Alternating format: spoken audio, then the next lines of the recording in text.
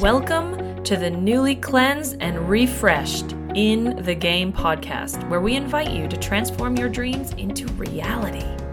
Every week, we aim to touch, move, and inspire you to new possibilities for your life.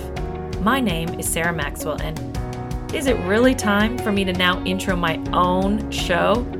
Heck no! Bring in the Aussie talent to get it done. With their groundbreaking first season as The Nat and Sarah Show, the foundation has been laid for a life of manifesting your dreams.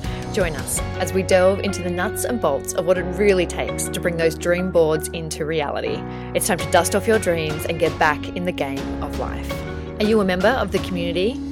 Head to Facebook and search In the Game podcast to download your 3-step journal to begin the workshop-style teachings and gain exclusive access to your hosts and featured guests. Get ready to take action on your possibility.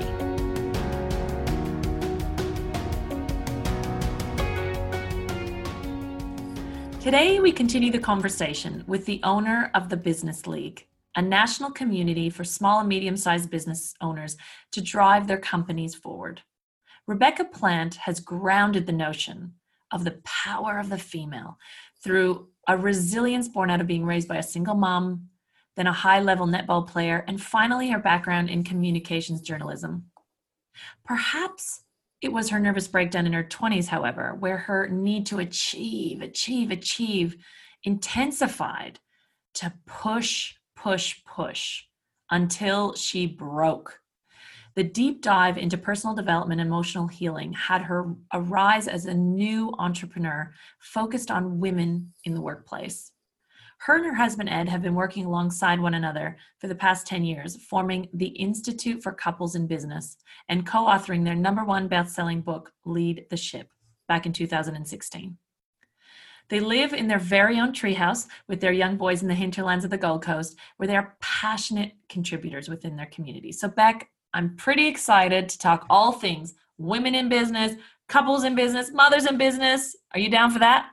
I am down for that. They are all topics I'm very interested in. And for all of you that need to go watch this on YouTube, she has the best red lipstick on.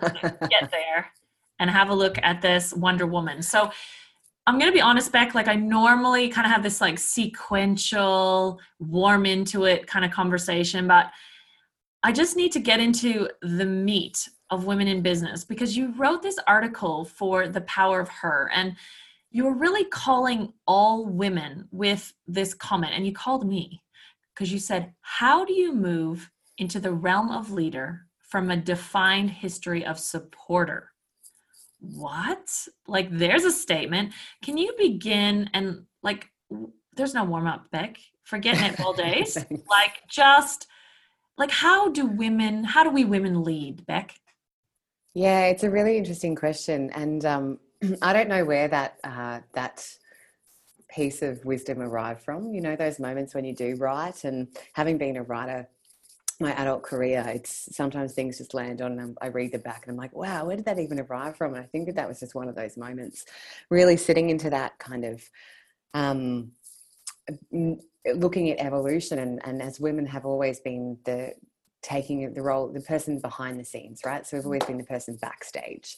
The husband's out there making the money for us, or they're out there hunting, and we're at home pulling all the bits and pieces together, planting the seeds where they need to go, remembering where we planted them last season so we can plant them there again or find them.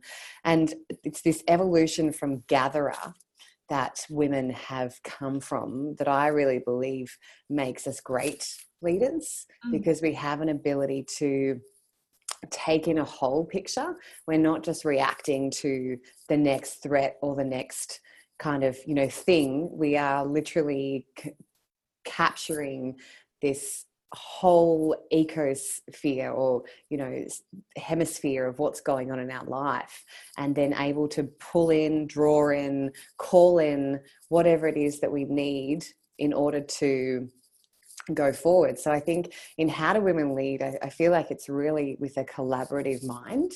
And we also often, I don't want to say from the heart, because some women don't, but I feel like there's definitely a lot more ability for us to lead emotionally, which can help us in our business. It can also derail us if it's not harnessed well. But I feel like we can lead with a bit more emotion and tell some stories if we allow that self to come out. So we lead with purpose a little bit more, and we lead with understanding how our actions might have reactions for others before we go through them. And I feel like that's a really, really pertinent point for women when we are in leadership. I got a really great visual. And by the way, again, she's using her hands, guys. So if I got more than you and you could just hear it, it's this idea of women having this capacity to take in a scenario, almost like expanded awareness. That's what was coming up for me. And I thought about moms, like moms, especially have multiple kids.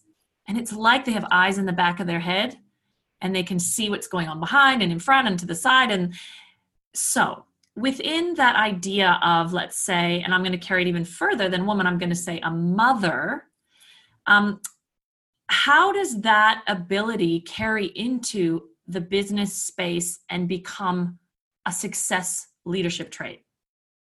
Do you mean like how do we carry in this expansive mentality and bring that to what we're doing?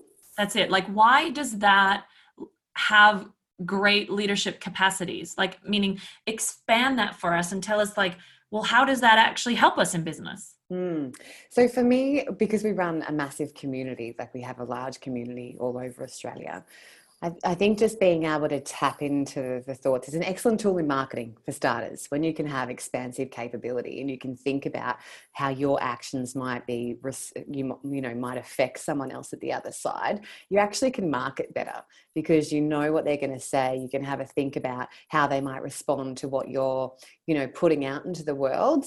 And then you can also counteract that. So we can also be great salespeople for that reason too, because we can think about, well, what are the objections going to be if we do say this? So that ability to look and to draw and have that a bigger picture then allows us to think of all the components rather than just rushing in. And I think that, I think men have it really great. And I think men do a lot of things really well that we can learn from. And one of them is just rushing in sometimes and, not having to feel into things too much, because sometimes that can paralyze us. So in terms of, being, how do we draw on that expanse to be a mum, to be a woman in leadership? It is really just kind of thinking about, you've got to be, when you're in the beginning, it's really hard because you can't delineate between the business and the children because they both require so much attention, and you're trying to fit it in and do it in gaps. And then as you get further along, everyone's used to it. The kids are used to mum going into the business. You're used to putting your business hat on. You're used to taking it off and being present to the children. So that's where, as you evolve in your business and your skills evolve as well, it becomes a really useful tool, because we do know, if you think back to that seed analogy that I was talking about before, we know where to return to from the season before. So with our children and with our business, we know when to stop and farming that particular piece of land, i.e. being in that role, and return to the next piece.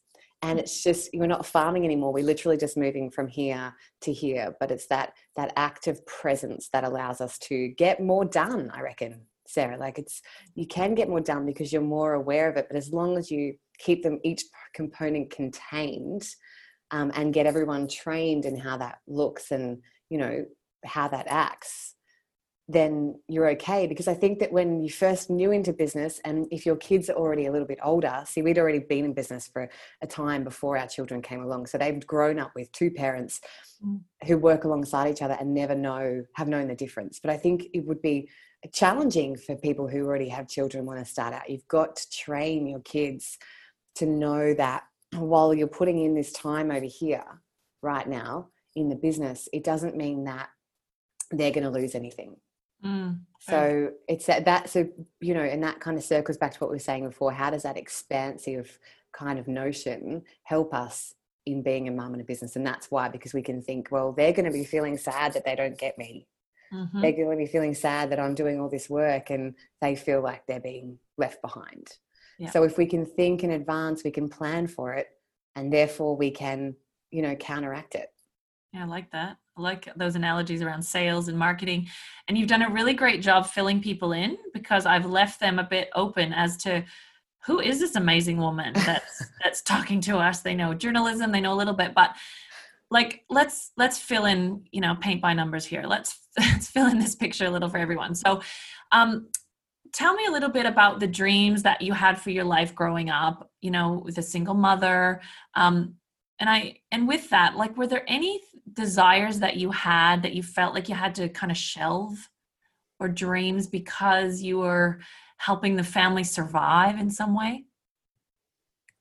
I don't really think that I did, Sarah. And, I posted on Facebook my mum's birthday in July that, happy birthday to the woman who not just helped me do life, but showed me what was possible. Yeah. And she was the ultimate supporter, Sarah. So when I think about me, I really think I'm not as wonderful a supporter as my mum, because I'm probably a little bit more selfish in the things that I want to achieve, and I really go for that. Whereas my mum really shelved everything that she wanted and needed, because she had 3 girls under the age of 10 to get through life. And that was her goal. That was what she needed to do. And so for me, I don't feel like I ever missed out. I look back now at the life that my children have versus what I had. Like, we went on one holiday our entire childhood. My kids had been on a plane, and for their first holiday in their first 3 months of life, and we regularly holiday and do that and go out for dinners and have all these things that I didn't experience as a young person. But I think, again, it goes back to that whole saying of you only know what's available to you because of what you know, right? So I didn't ever feel like I was missing out on anything. And if I did want something, I knew I had to work for it. So it was never my mum went, oh, you want to learn piano? I'm going to organise those lessons and I'll do all the research. It was like, oh, you want to learn? I never learned piano, by the way. It's just a really thing that dropped into my mind.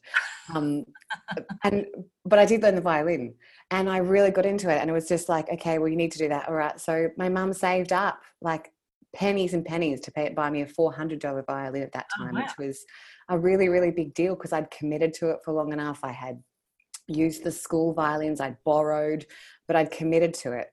And it was always the same with my netball shoes and my netball uniforms. They were always secondhand until I started making levels where you couldn't have secondhand anymore. But I just didn't know.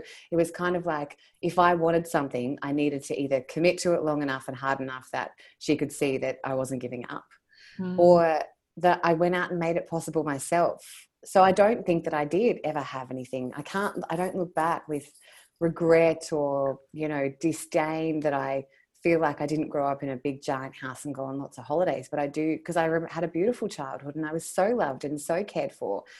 But I also see I became very resourceful as a result of the way that I was raised.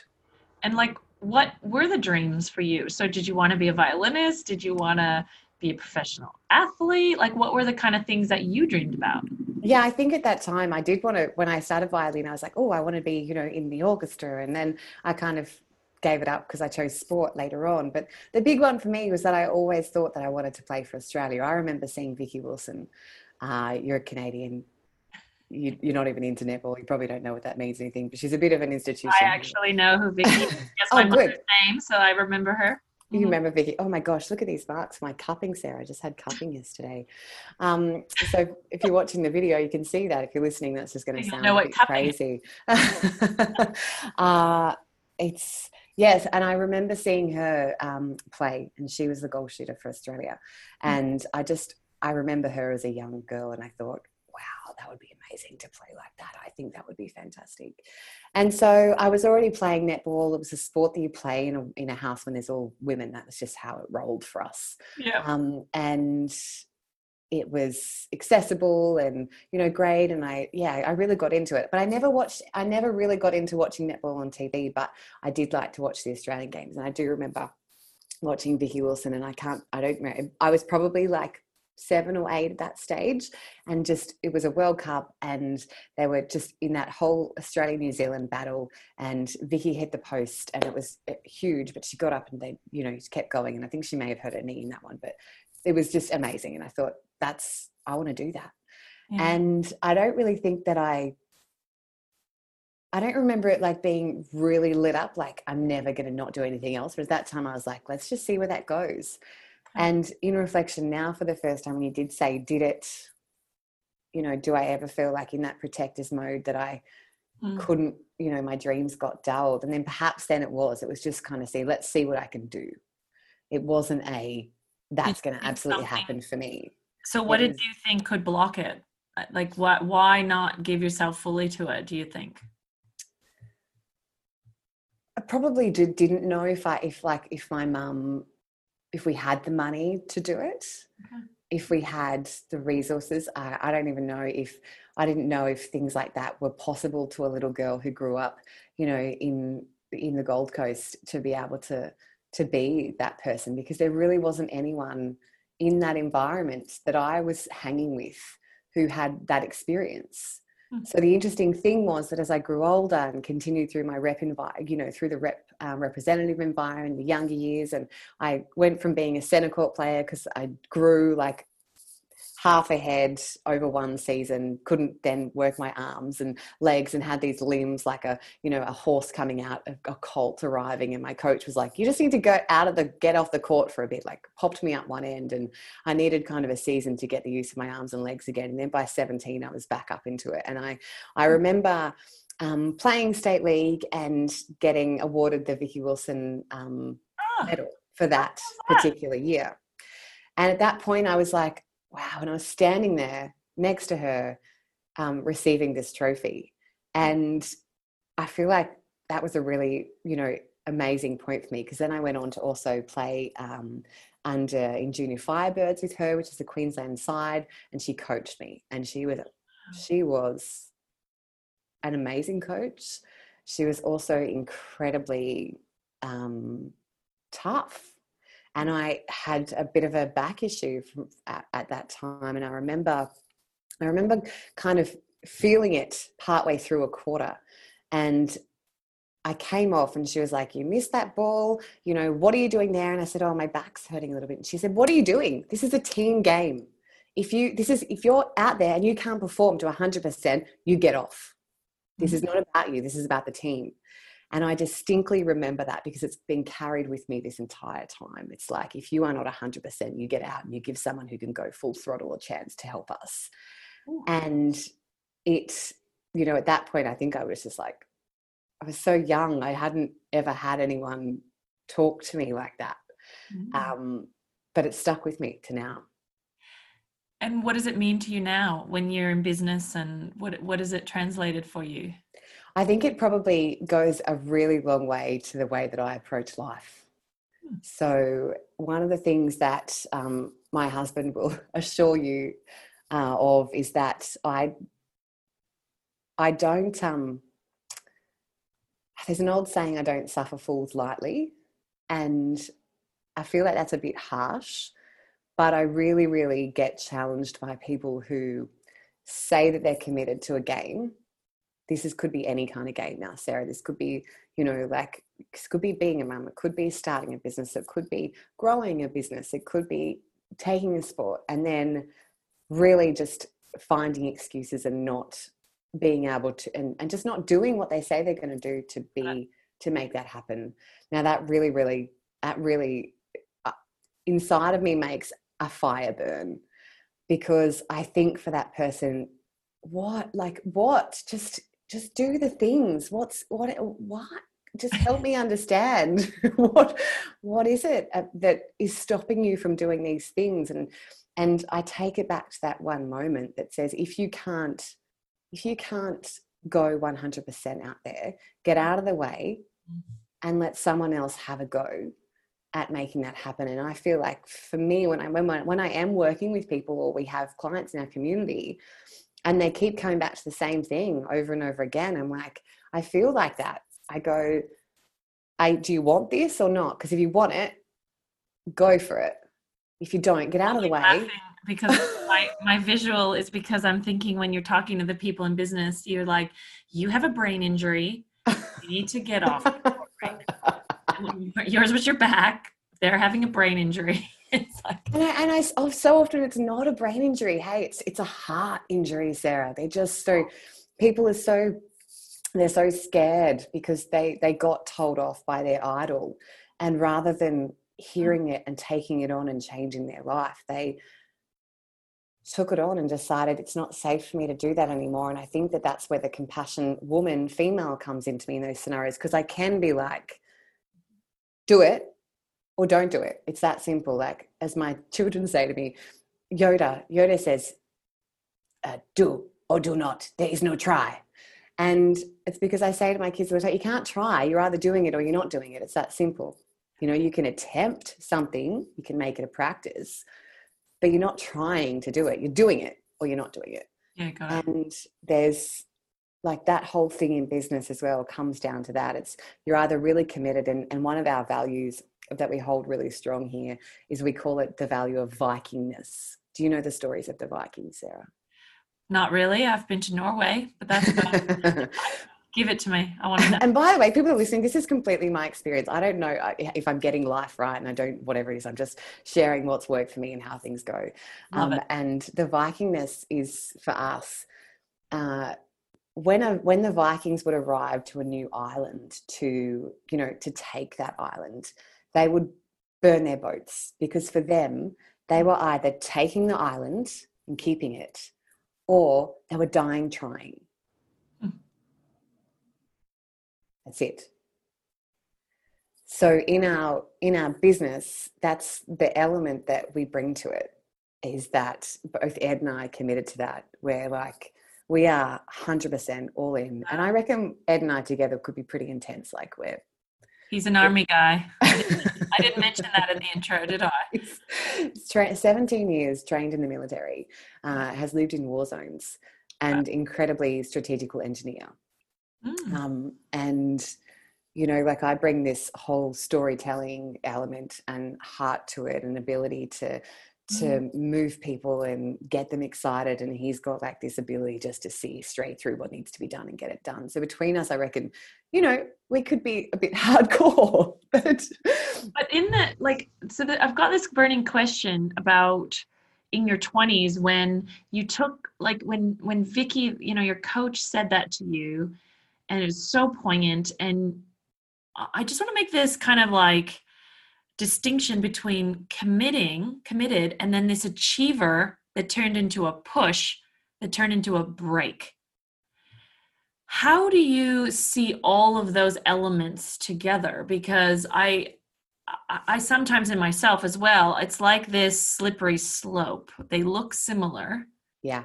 And before you know it, it's like the push is on and then it breaks. So what did you learn from that? And that now helps you to kind of navigate that distinction between, let's say, commitment and breaking.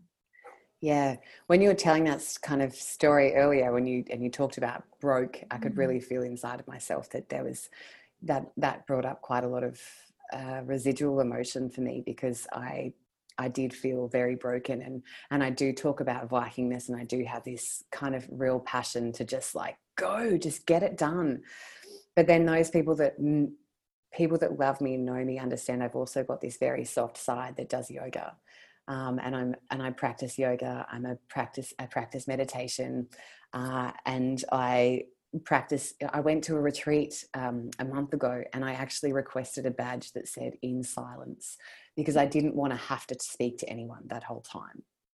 So I think the big thing I learned in that time was to be committed to all aspects of life.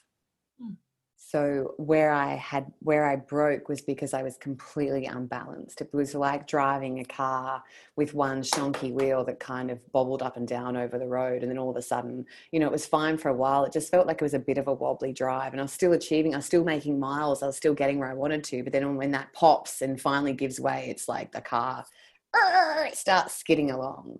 And so I think that was me in most of my 20s. I still could drive fast. It was pretty bumpy, and achieve stuff. Like I worked in London. I worked for a huge asset management firm. They had offices all over the globe. So I got to experience conversations with different people there. I was able to use my journalism skills and put it into a communications element.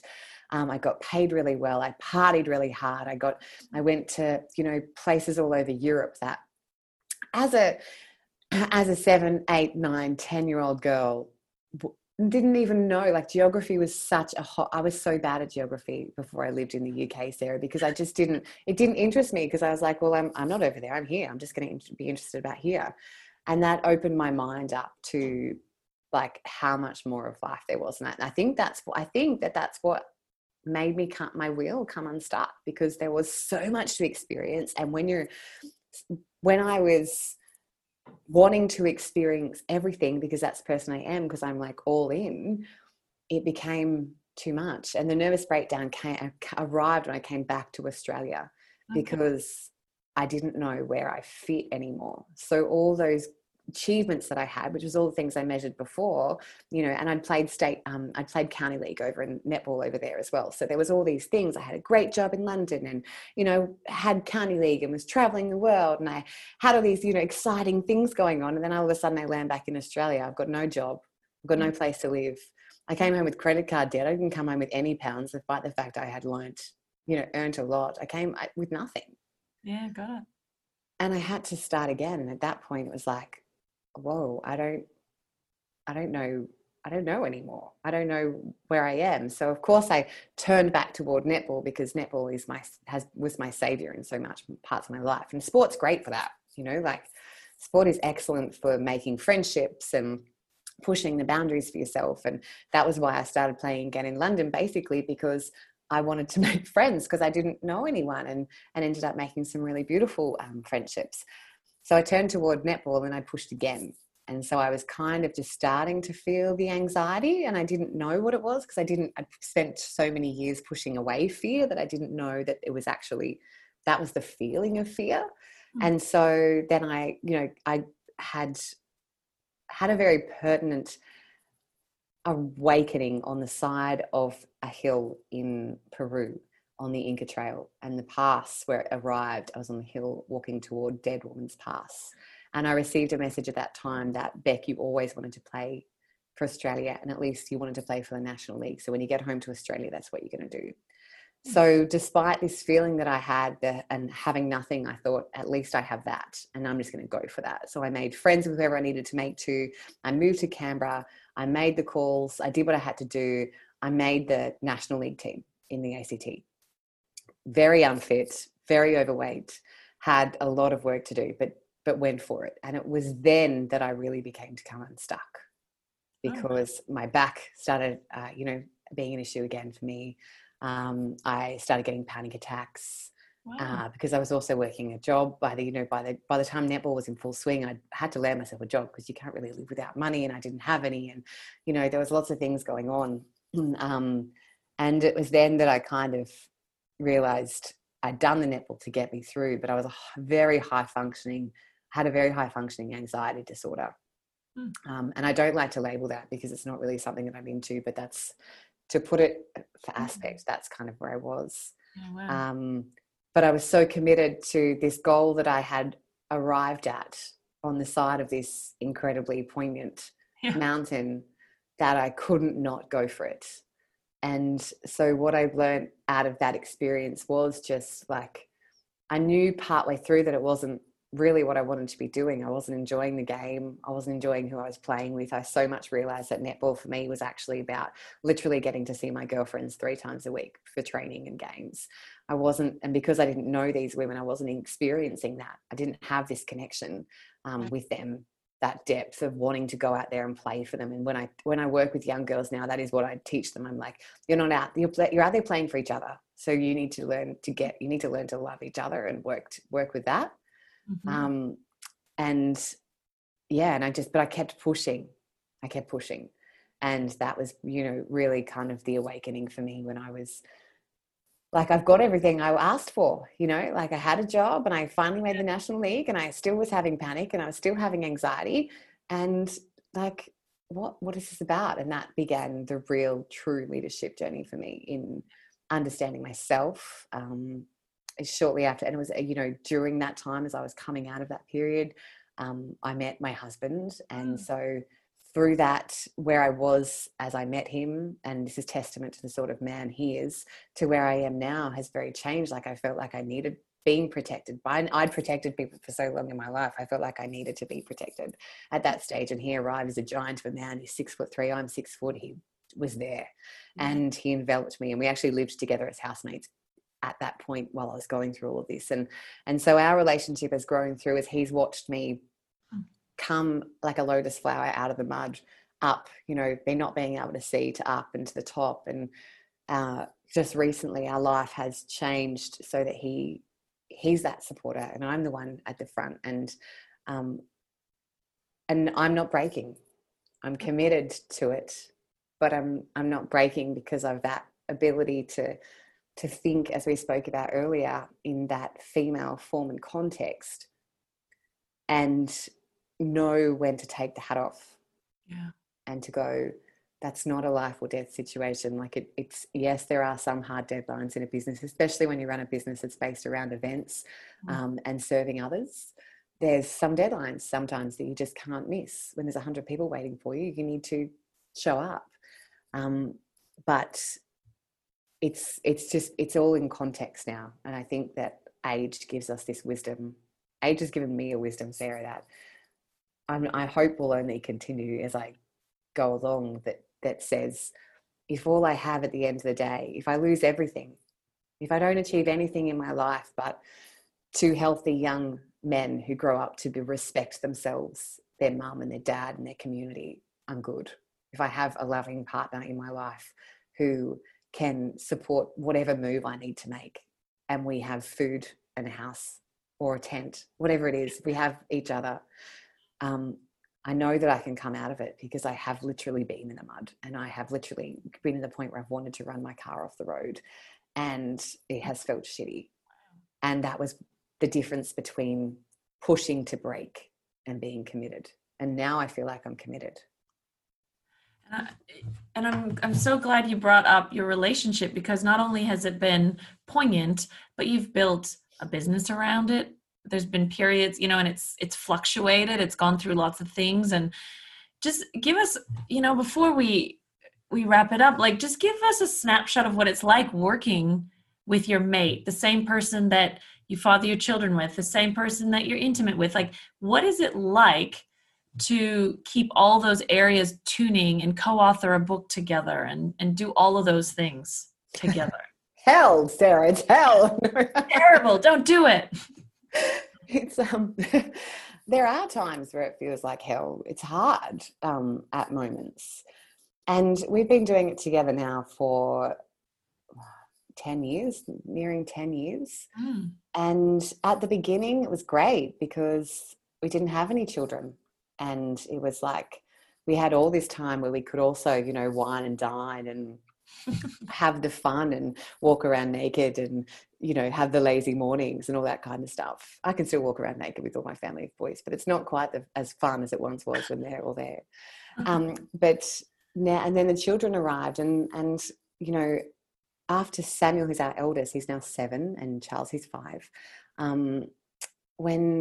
After Samuel arrived, I remember feeling distinct moments of absolute anger and rage pointed at him, because I was like, you get to go out every day and just look after yourself and do whatever you want to do. And I'm here stuck with a child on my boob at the whim of someone else.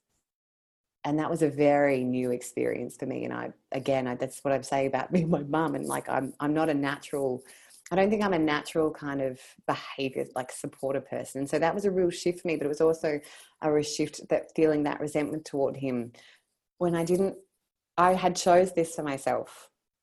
Oh, I get that was such a good example. Nat will love that moment.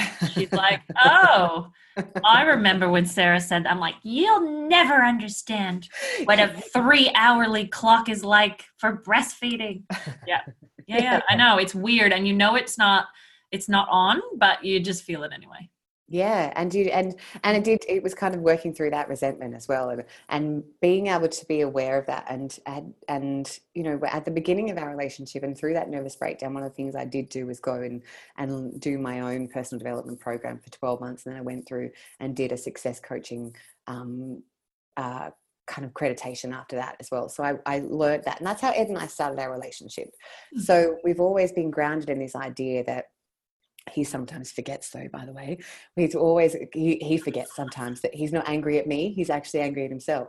And so when you can continue coming back, you remind him at perfect are you listening times? Edward?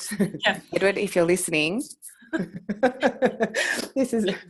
I'm just laughing because Nat says to me, don't pillow coach me, which for everyone, that's just lingo for do not be my coach, which is not advisable in relationships. Do you not recommend that? It's not advisable. I don't recommend that at all. And it's sometimes really challenging because it's hard to just have a conversation when you can so blindly see what's going on. And so I think that's how we do it. It's like, I just have to stay really focused on me and building myself and working through my stuff. Mm-hmm. And Ed has to do that with him, and I have to be patient with him.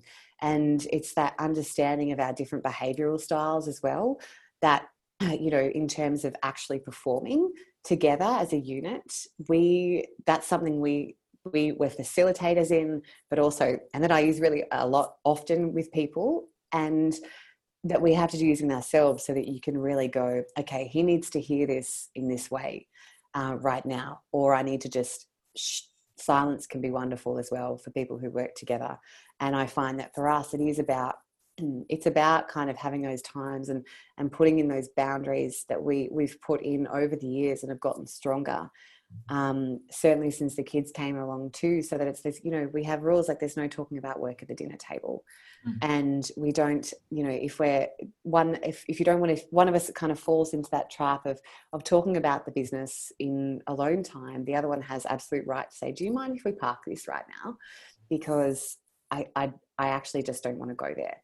And we've given, it's really kind of an adult relationship, which I think we all have to grow into, this adult relationship where we can communicate how we're feeling without anger to the other person. And I've found that as soon as I've been able to own what's happening for me in every emotion, and knowing that at some level it's because I've either betrayed myself or disappointed myself or frustrated myself, or an expectation in my mind has been shattered, and that I can take ownership of how I feel, it makes our relationship so much easier, and it allows us to do business more easily, and it allows us to do home life more easily. And there's often times where our sex life is wonderful and fantastic, and it's beautiful, and there's plenty of it.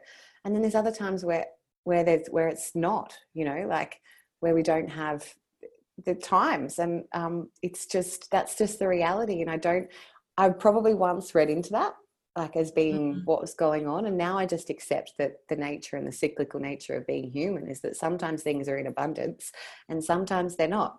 And if they're not, and I feel like there's a reason for that other than just the fact that we are literally busy and tired, then I raise it and I bring it up and I bring it to the fore for us to discuss and talk about. And if it's not, then it just goes. And that's probably for Ed and I being the true kind of gap, which is just never being afraid to talk something out or bring something up, because if we're bringing it up, at least we're not turning away to someone else. Yeah, which I love that. Keep your intimacy between you guys. And I think, I have to say, and I hope everybody else recognizes it, they must, that your honesty and the both of you, I think that's what's so beautiful, because you kind of share all of it. And it's like, thank you for that. And even just that we, you could have said, oh yeah, it's majestic, we co-authored a best-selling book and we did this. And it's like, no, it's hard sometimes. I'd be lying, Sarah. Yeah. Wait, thank you for not lying.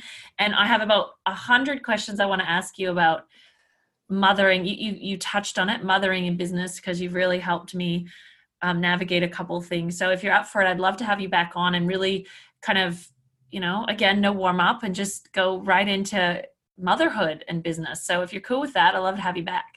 I would love to talk to you all about that. And I promise I'll ramble just as much as I did today. Well done. Yeah, well, didn't you wear the patch that said silence? So that's right. I did 10 days no talking because Nat said I couldn't do it.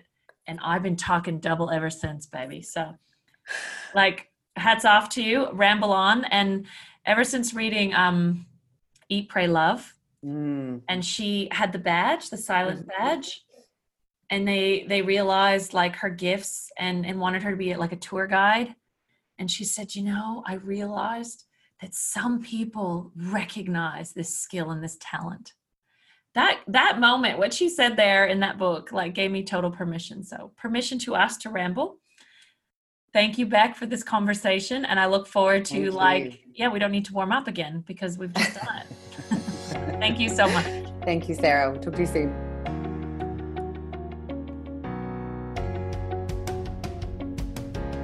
We so appreciate you listening to the show. Don't forget to join the community on Facebook by searching In The Game Podcast. There you can download your 3-step journal and participate in our weekly live video chats. Hold on. You've got to rate and review the show. And I know all the podcasts are always asking this. And in the past, I wasn't doing it. And the reason I wasn't doing it is because I actually didn't know how to do it. So open your podcast player and click on our show from your library, not the Listen Now. That's where I was going wrong in the past. So now that you know how to do it, when you go there, make sure you give us a 5-star review. 5 stars.